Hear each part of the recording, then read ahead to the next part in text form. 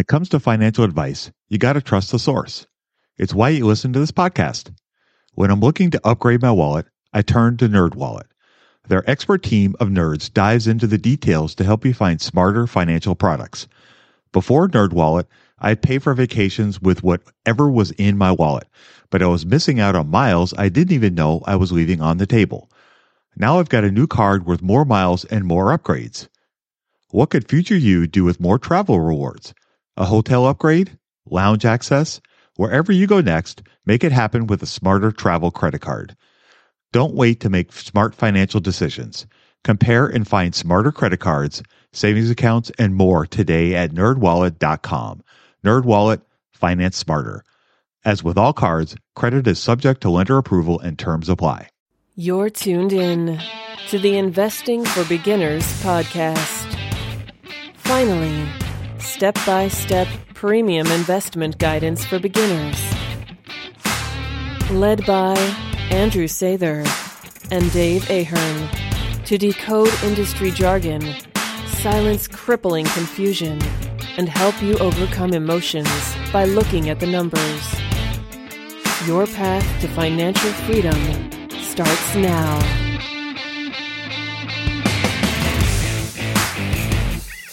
All right, folks, so welcome to Investing for Beginners podcast. This is episode 114. Tonight, Andrew and I are going to discuss a listener question. We got this great question from Jack, and I'm going to take a moment to read the question, and then Andrew and I will do our little back and forth and have some discussion about it. So starting off, we have, hello, Andrew. I'm thinking about buying a home. Monthly mortgage costs are currently cheaper than renting in my area, and my family would be able to pay the down payment for me in cash. Do you have any insight into the financial advantages and disadvantages for buying a home in this case? I have read that buying a home is not a great investment unless you are renting it out due to the hidden costs of home buying and the fact that a house is a liability until you pay it off. Do you think I should put the money I would use on buying a house to instead invest in the stock market? I'd appreciate any insight you have into this topic. So, Andrew, what are your thoughts? You want to open this can of worms, huh? Yeah, apparently. Yeah, let's crack it open, baby. Let's talk about the biggest financial decision that most middle-class Americans make and how that relates to their finances. It's a very obviously emotionally charged topic, and there's a lot of different things. And kind of like we mentioned in the personal finance series, it's very personal. So try to listen through the whole thing without making the kind of concluding decision on it for your own personal life. I'm going to try to just kind of think about all the things I know about it, and maybe it will help shine some light for people who are considering this. Maybe it helps if I talk about maybe where I'm coming from with the context of it. I would consider myself the furthest thing from an expert on mortgages and homes that you can find. I mean, I still don't know, like, I know there's like multiple agents when it comes to closing and all this blah, blah, blah. And that's all just like gibberish to me. I have no idea. I was talking to like a home stager the other day, and she was trying to explain to me how she works with a type of real estate agent. I was just like, huh? So I don't know about that aspect. What I do know is the financial aspect about it. And I also know that it's something that I've been considering for quite a while, like like half a decade. B, it's something I've run a ton of numbers and spreadsheets that should come to nobody's surprise about the different kind of ramifications behind it. I've done research on some of the historical data too, and so I think I can help somewhat. The first thing I guess that comes to mind is you want to think. So for me, these are some of the benefits I see for buying a home in general, because my kind of weird take on it, being somebody who's 29 in that millennial category that I shudder just with that word millennial, but I'm in the millennial category, and the typical kind of American dream picture story was always buy a home, own it, and live in it, right, and retire in it.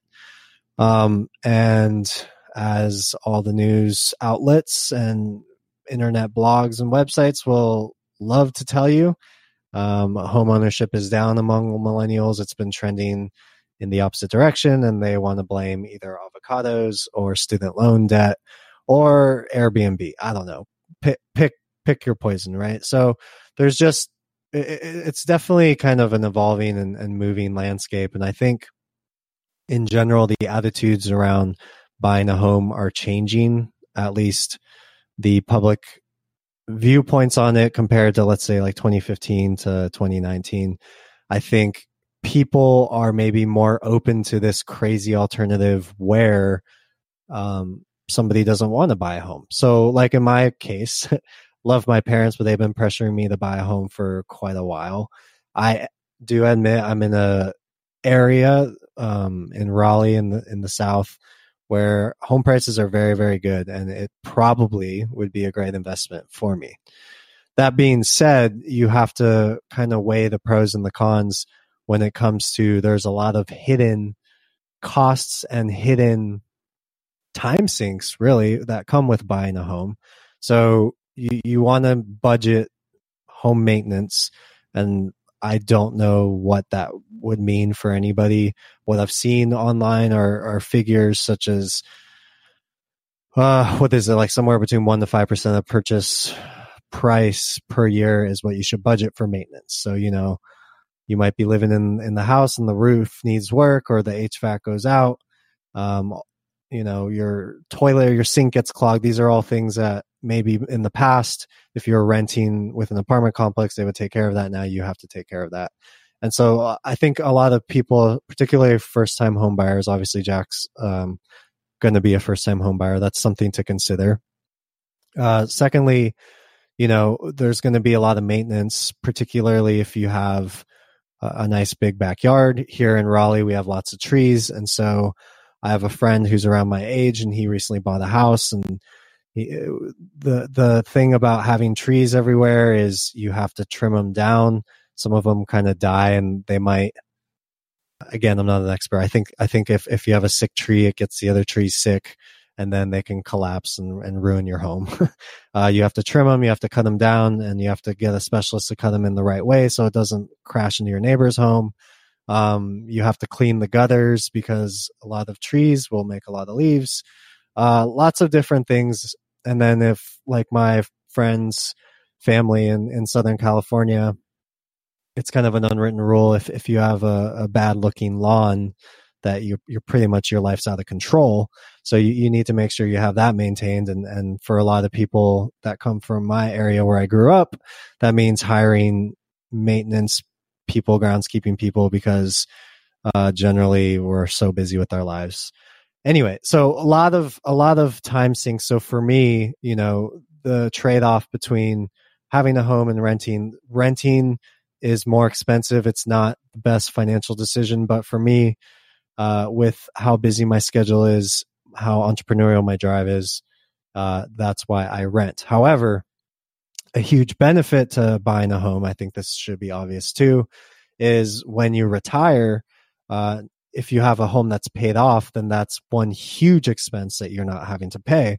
And so now when we start to combine that with the things we talk about with the stock market and investing, now you can live on a lot lower of a dividend income, let's say, because you don't have a $2,000 rent payment or mortgage payment that you're paying for. You paid it off. So for me, long term, I'm looking at, okay, cool. If I can pay off a home by the time I'm 65, well, then I can kind of get the best of both worlds. And so when the time is right, then maybe financially that will help. There's so many different other financial advantages and disadvantages when it comes to the down payment, even we're not even talking about yet, like the potential returns for mortgages versus, real estate versus the stock market. I don't want to get there yet. I don't want to get too far ahead. So that's kind of my context and my kind of backstory on why personally I don't have a home, but personally I plan to eventually have a home. And a lot of it has to do more with lifestyle than it does with finances. But there's also that huge factor of, let's still remember retirement. and the fact that having a paid off home by the time you retire is going to be huge. So that's kind of where my first thoughts are. Budgeting was always a challenge for me.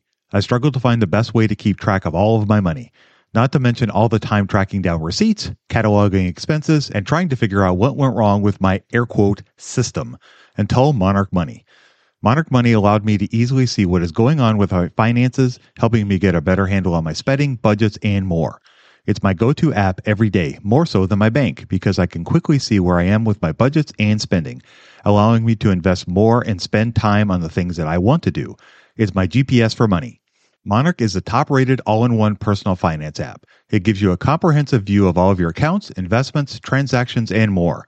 Create custom budgets, set goals, and collaborate with your partner. And now get an extended 30-day free trial when you go to monarchmoney.com/beginners. Unlike other personal finance apps, Monarch's simple, intuitive design makes it so easy to set up, customize, and use. Monarch has built-in features to collaborate with your partner, family, or financial advisor. Invite them to your account at no extra cost, and they'll get their own login info and a joint view of all of your finances. Monarch is the most customizable budgeting app. Change the layout of your dashboard, toggle between light and dark mode, create custom budgets and notifications, set up automatic rules for transactions and notifications, and more. In fact, Monarch Money is one of the first to bring you direct Apple Card, Apple Cash, and savings syncing with the latest iOS 17.4 update. Now you can sync your wallet directly for seamless budgeting. After trying out Monarch for myself, I understand why it's a top-rated personal finance app. And right now, get an extended 30-day free trial when you go to monarchmoney.com/beginners. That's monarchmoney.com/beginners for your extended 30-day free trial. When it comes to financial advice, you got to trust the source. It's why you listen to this podcast. When I'm looking to upgrade my wallet, I turn to NerdWallet. Their expert team of nerds dives into the details to help you find smarter financial products. Before NerdWallet, I'd pay for vacations with whatever was in my wallet, but I was missing out on miles I didn't even know I was leaving on the table. Now I've got a new card with more miles and more upgrades. What could future you do with more travel rewards? A hotel upgrade? Lounge access? Wherever you go next, make it happen with a smarter travel credit card. Don't wait to make smart financial decisions. Compare and find smarter credit cards, savings accounts, and more today at nerdwallet.com. NerdWallet, finance smarter. As with all cards, credit is subject to lender approval and terms apply. I would agree with all that. Those are all fantastic points. I really like the point about the lifestyle part of it, because that really kind of hits home to me. Somebody that has both owned homes and lived in apartments and gone through the buying of the home and the selling of the home and all the ins and outs and funds of that. And then the, I guess, relative ease of renting an apartment and then moving in. You know, I have to admit, as somebody who lives in the Midwest and has to endure the winters, and I do say endure, the fact that you don't have to shovel your driveway to go to work every day is a blessing, beyond all measure. And, that's one of the things that a lot of people don't, it's not discussed as much, is the aspect of the upkeep / maintenance of a home when you buy it.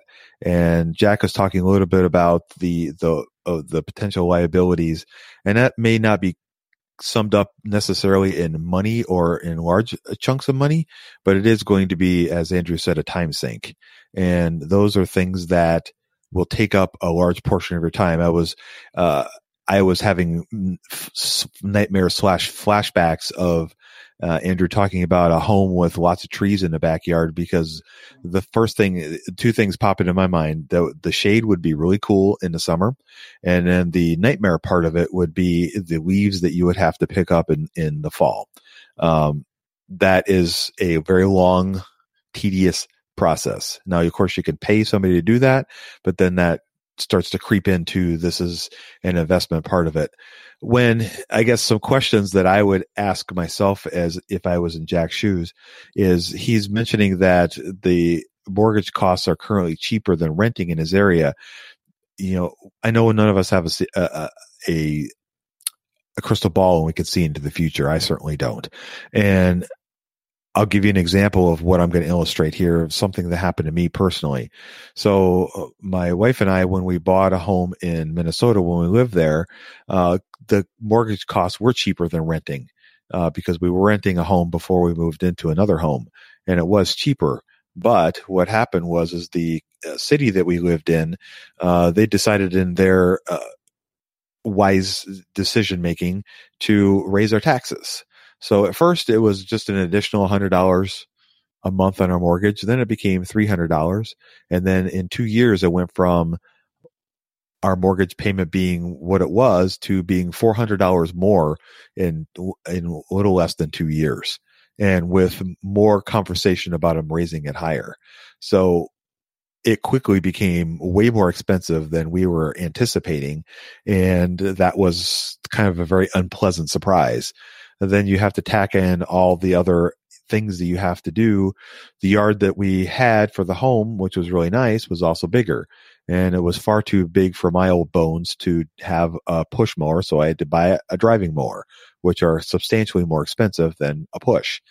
Or I could do a service, which is also very expensive. So, those were all those things that we didn't really talk through and have a plan for what were we going to do when we got involved in that.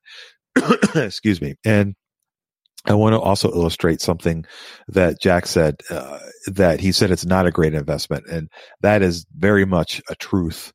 There's a lot of fallacies out there about different things, but buying a home is not an investment. And it is, I've talked to bankers and mortgage brokers at Wells Fargo when I worked there, and they all said the exact same thing. It is not an investment.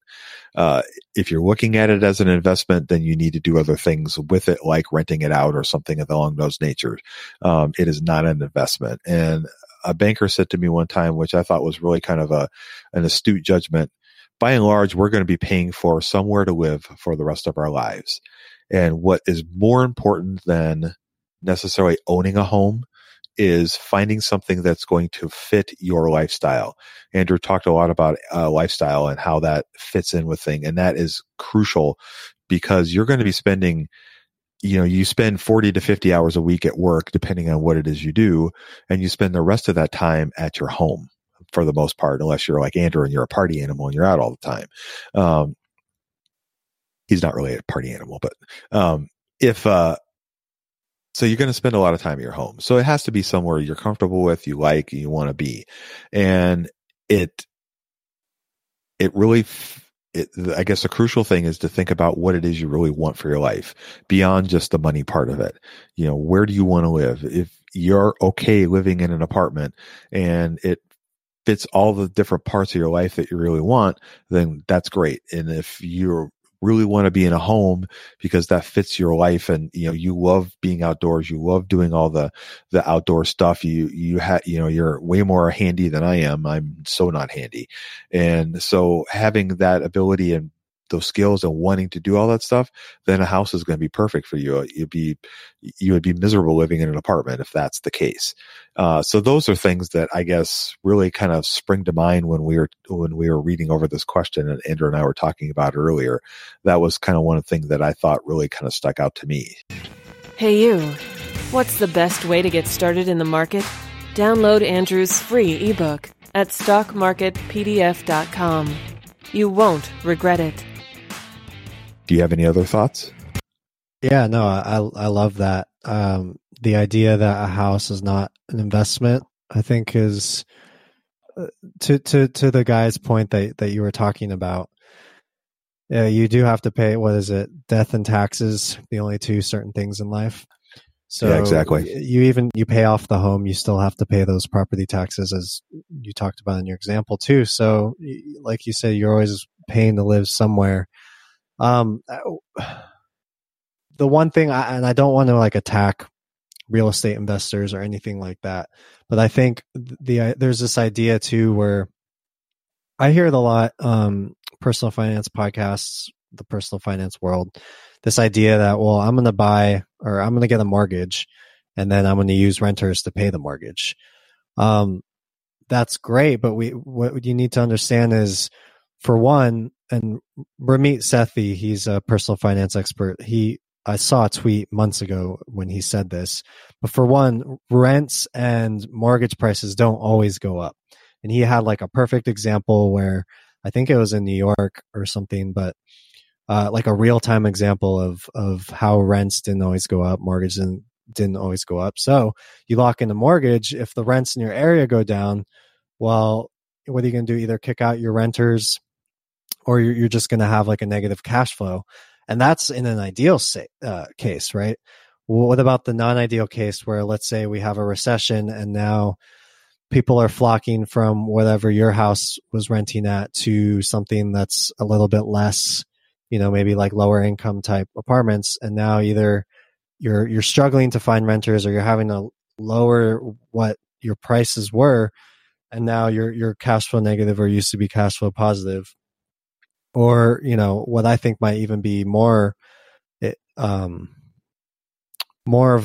a potential issue is you can't even fill it.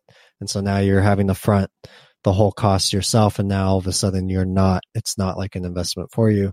Not to mention, there's a reason why, what do you call the people who like Dave, like the people who do maintenance on a home, and they have them like attached to real estate investors. That name it's slipping my mind. Handyman?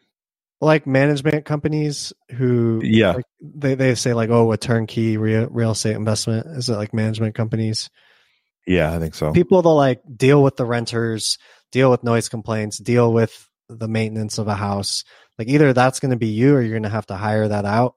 And it's not just this free thing. So I think Dave Ramsey says all the time, it's like you're giving yourself a full-time job when you become that. And to Dave's point, if you like to do that kind of stuff, then great, but realize that that's another time liability versus the stock market, which we love to teach.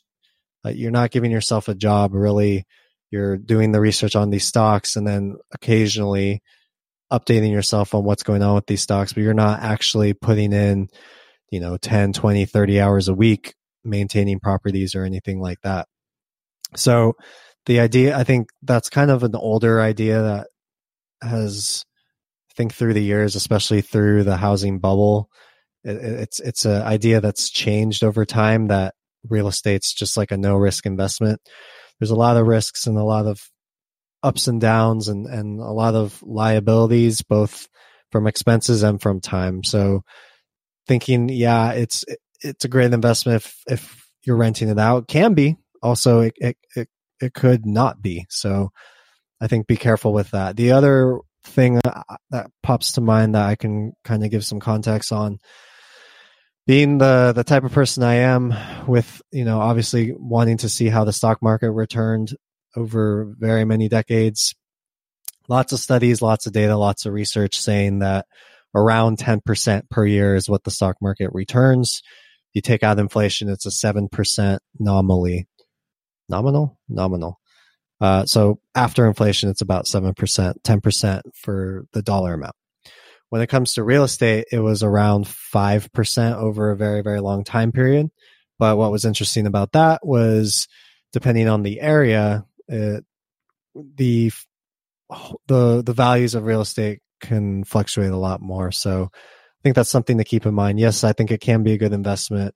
Yes, I think buying a home, and having it as a substantial asset for the rest of your life, that's definitely a possibility.